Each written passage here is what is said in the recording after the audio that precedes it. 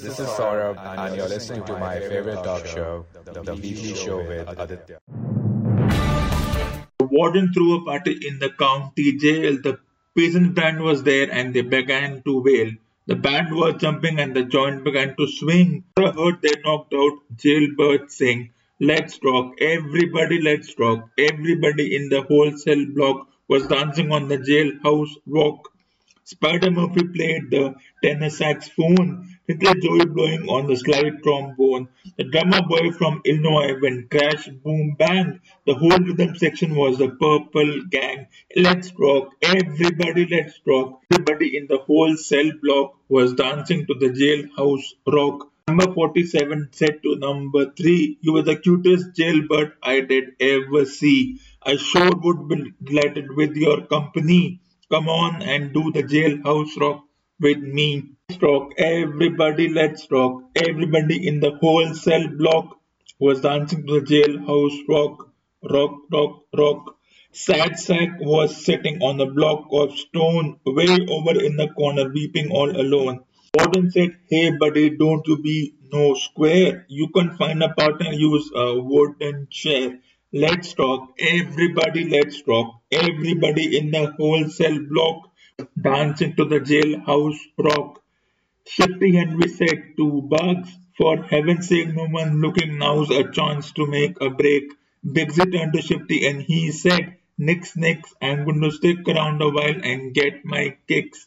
Let's rock, everybody, let's rock."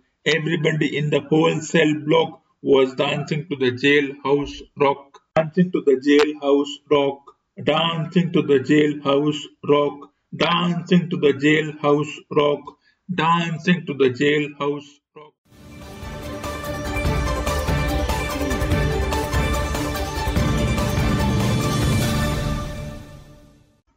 The Mumbai team entered its record sixth final in this 20-over domestic World Cup. Now they are looking to equal Australia in terms of winning the most titles, whether it's an international World Cup or a domestic World Cup. If we go into the details of what happened in the semi-final one or qualifier one between Delhi and Bombay, it was as on the expected lines. Since this tournament allows the top two teams to have a second chance at the finals, it means that one team will go all out aggressive while the other team will tone down, waiting to preserve their energy for the qualifier 2 or semi-final 2 match, which would be determined by the result of the eliminator match, which means that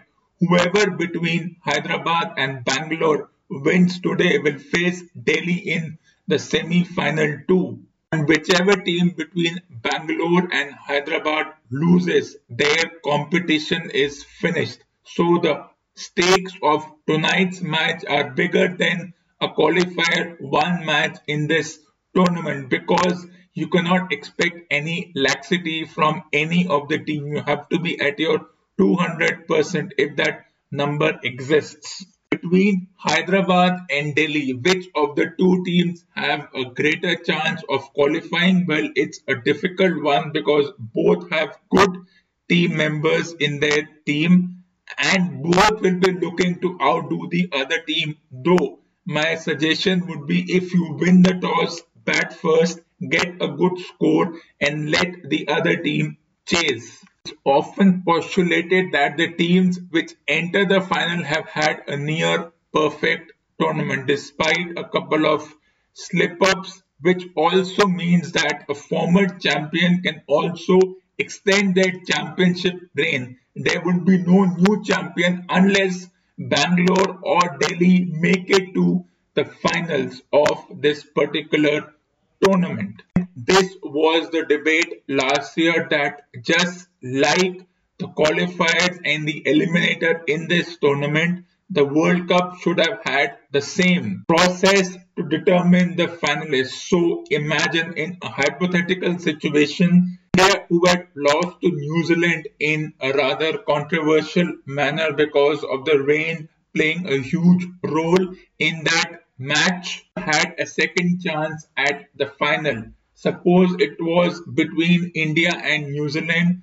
New Zealand had beaten India, which could be determined as qualifier one according to the rules of this particular tournament. We won't go into details about that now, that shall be discussed at a later stage. Let's talk about the hypocrisy of a few pseudo experts. It's a very simple discourse. Now, the determination is that it's impossible to have a team without the likes of Kohli, Rohit, Rahane and others. Though a few younger players are jostling to be in the national team, and who are these younger players who have all the potential, but they are not seen as that because they are not making runs.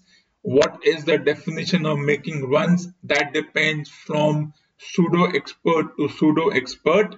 On their radar now is a couple of batters in Prithvi Shaw, Shubman Gill and Rishabh Pant, who are nomenclatured as players with enormous potential but not converting it into the full potential because they are not making runs. And Prithvi Shaw has often been the target of many discussions because he hasn't made runs the way he is supposed to do. On the other hand, even though Shubman Gill has made runs, he has scored slowly. He is not scoring at a strike rate of 160, 170, but his average strike rate is around 120, which is determined not good enough for a certain 20 over format. And this is eerily a deja vu moment because this exactly happened 8 years ago when a certain person called Rohit Sharma was also being discussed that this individual has all the potential, but since he is not scoring runs, he does not deserve a place in the team. And now what happens? 8 years later, suddenly the likes of Rohit Sharma, Virat Kohli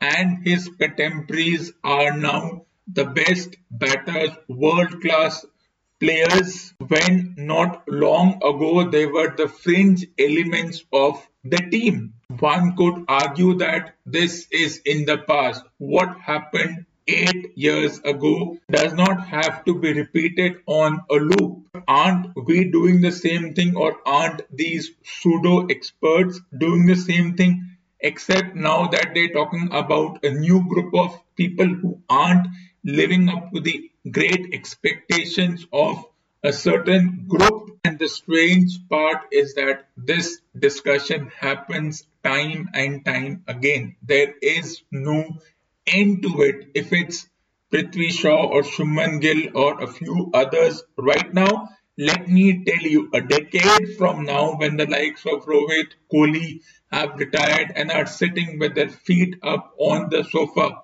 or are employed as coaches and mentors and commentators and whatever things they can be employed for. A decade from now, despite all the criticism about the likes of Prithvi Shaw and his contemporaries, we will be talking about them in awe. We'll be saying, look at this, a world-class batter. He had his struggles, but now with X number of runs, X number of centuries, he has taken the world by storm. He is the best opener.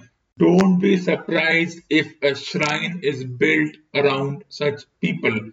And let me give you one more example. If 20 years ago somebody had predicted that Ganguly would be the chairperson or the president of the Indian Cricket Board, a lot of these pseudo experts would have laughed. And now no one can see beyond a better chairperson or the president of the Indian Cricket Board because of his policies or his new thought process which he has brought into the fold as far as the sport is concerned. It's a very bizarre situation because do performances in this particular tournament make a difference as to how the player would turn out in an international match? This tournament by design or default has become the benchmark for selecting certain individuals because they perform at a stage which is bigger than any fringe domestic tournament. I wouldn't be too surprised if these pseudo experts have their eyes set on a few players because of the jealousy factor that how can these players perform better than us, or how can these players be allowed so many opportunities, because these very individuals are forgetting that once upon a time such opportunities were showered upon a certain individual called Rohit Sharma. It was criticized back then as well, only 7.5 years ago, just 90 months ago. Now we have come back to square one. Just this time there is a new set of players who we think are not performing up to their potential. They are not fit, they don't make runs. A decade from now, this very group will be called world-class players, without which the team cannot function. The probability of having a new champion depends on who wins the match today. Bangalore beats Hyderabad in tonight's match, then they will face Delhi at the semi-final 2 or qualifier 2, and whoever wins will face Bombay in the finals. And if it's Delhi or Bangalore, then they do have a 50% chance of winning their first ever domestic tournament. But it's only a 50-50 chance, because if Hyderabad beats Bangalore and Hyderabad goes on to beat Delhi, well, there are a lot of factors which will influence the same.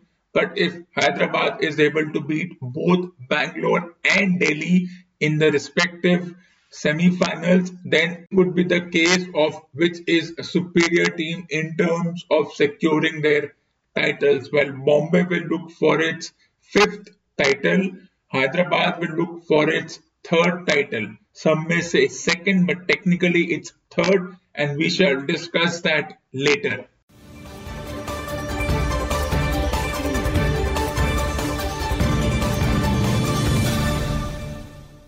It's a universal but a relative truth that our sleeping patterns, eating patterns, overall lifestyle patterns, our shopping patterns have gone and big transformation due to the current situation over the past 200 days. Such assessment is subjective because not everybody is influenced by the outside conditions, whether it's our sleeping patterns, eating patterns, our shopping patterns, or our determination that how our mindset has changed and we have become subdued because of what has been happening over the past 200 days. But let's focus on something which is often discussed but has become a big topic, that is our sleeping patterns. The most crucial power nap. Hypothesis that our sleeping patterns have changed or that we sleep more is once again subjective and relative to an individual. The theory and its subsequent practice of an individual sleeping for 8 hours a day has been prepositioned into a universal truth, though once again this is subjective. An individual should sleep for 8 hours a day, that is your nighttime sleep.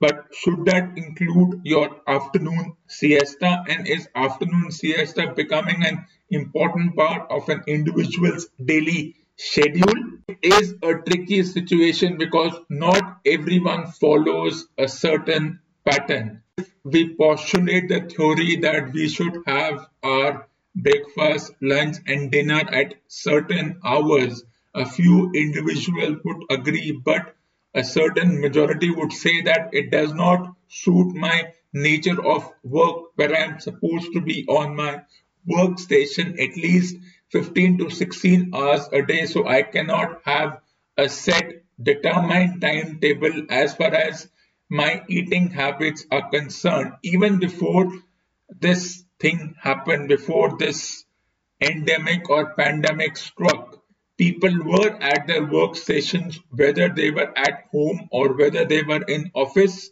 It is a tricky situation as to whether we should spend our time thinking about our meal times or working, because it's very difficult to come to a conclusion as to whether we should have a set schedule, and those who have a schedule are looked upon as people who don't work much. It's a tricky situation, a tricky discussion, but let's focus this on to the sleeping patterns.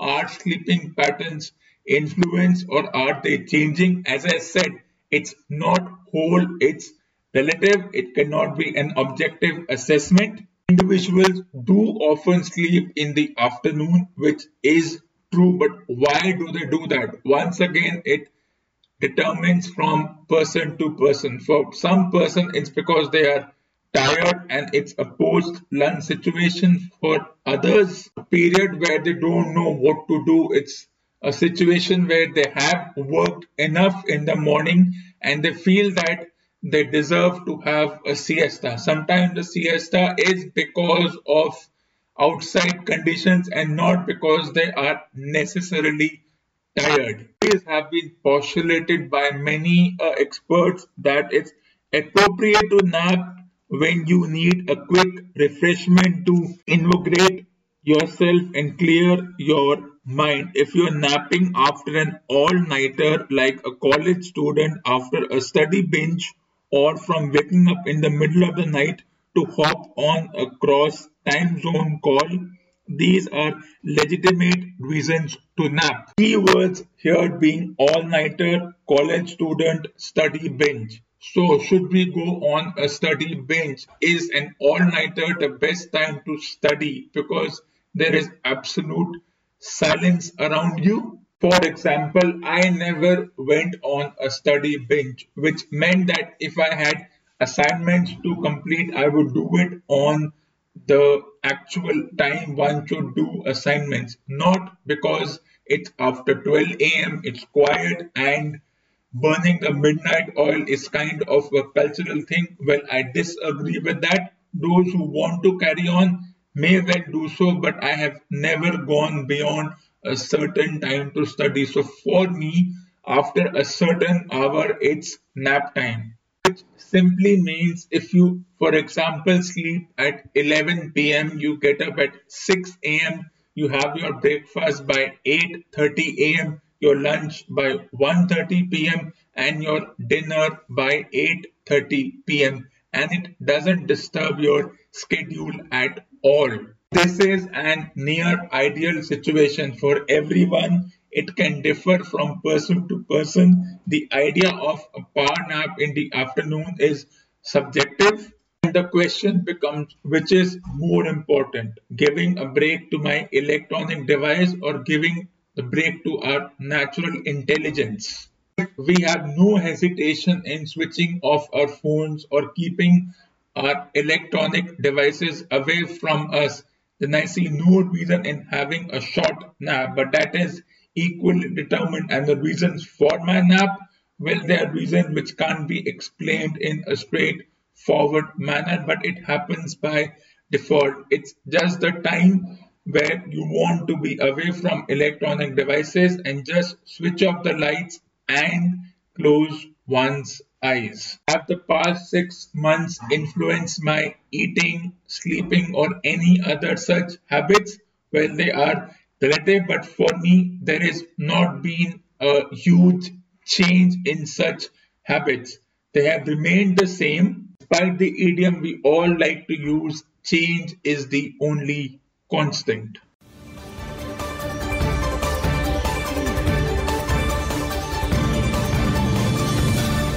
Little profits that an idle king, by this still hearth among those barren crags, matched with an aged wife I met and told, unequal laws unto a savage race, that hoard and sleep and feed and know not me.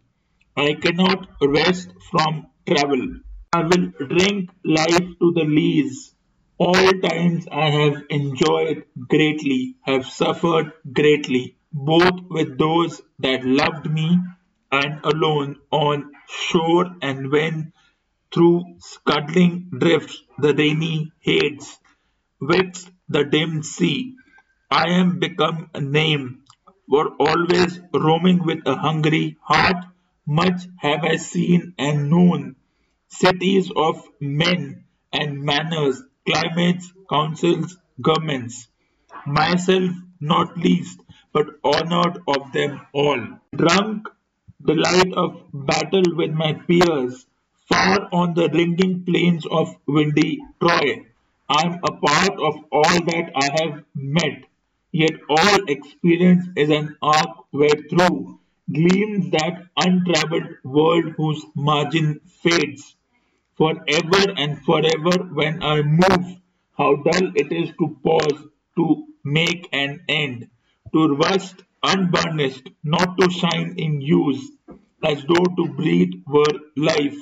Life piled on life were all too little and of one to me.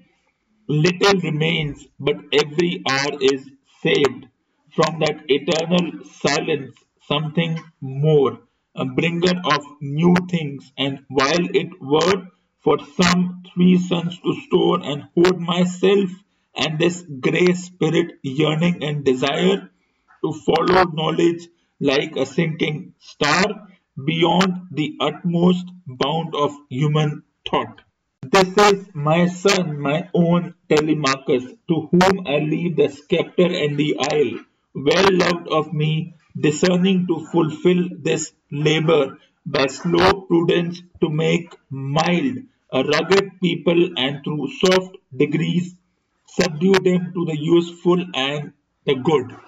Earth and heaven, that which we are one equal temper of heroic hearts, made weak by time and fate, but strong in will, to strive, to seek, to find, and not to yield.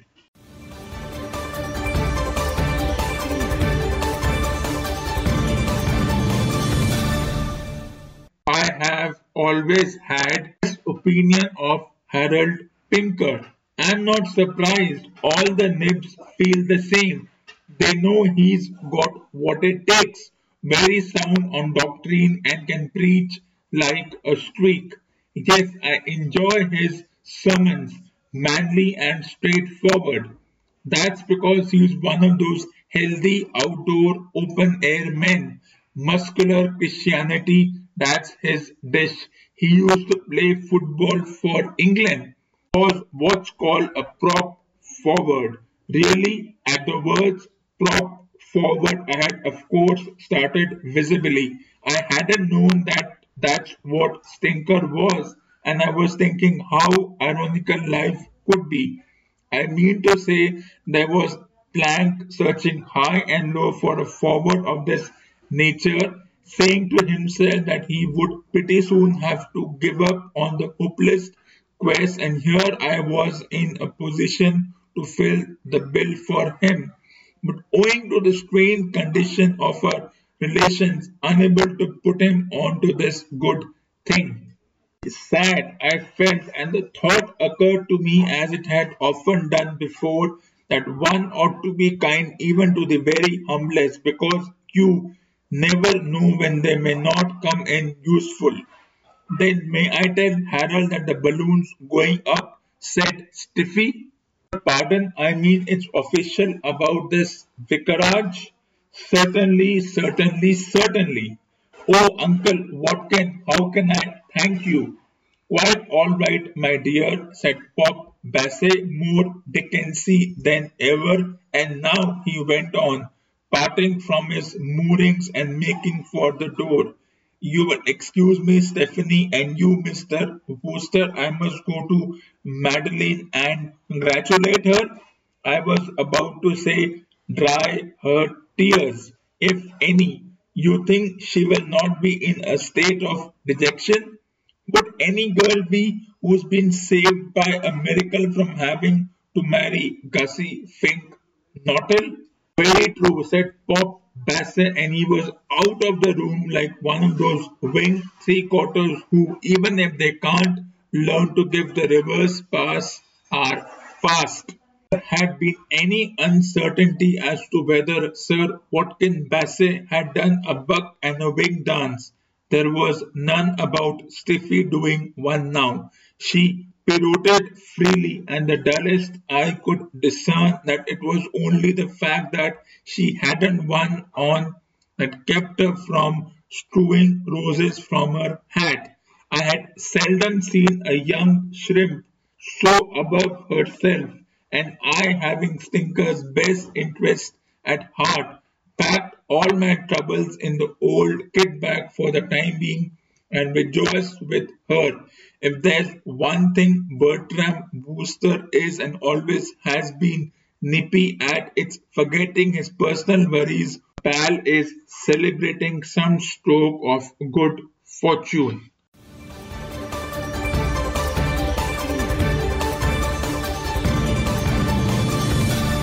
For more awesome content, tune in to the next episode of The Weekly Show with Aditya. For more awesome content, tune in to the next episode of The Weekly Show with Aditya.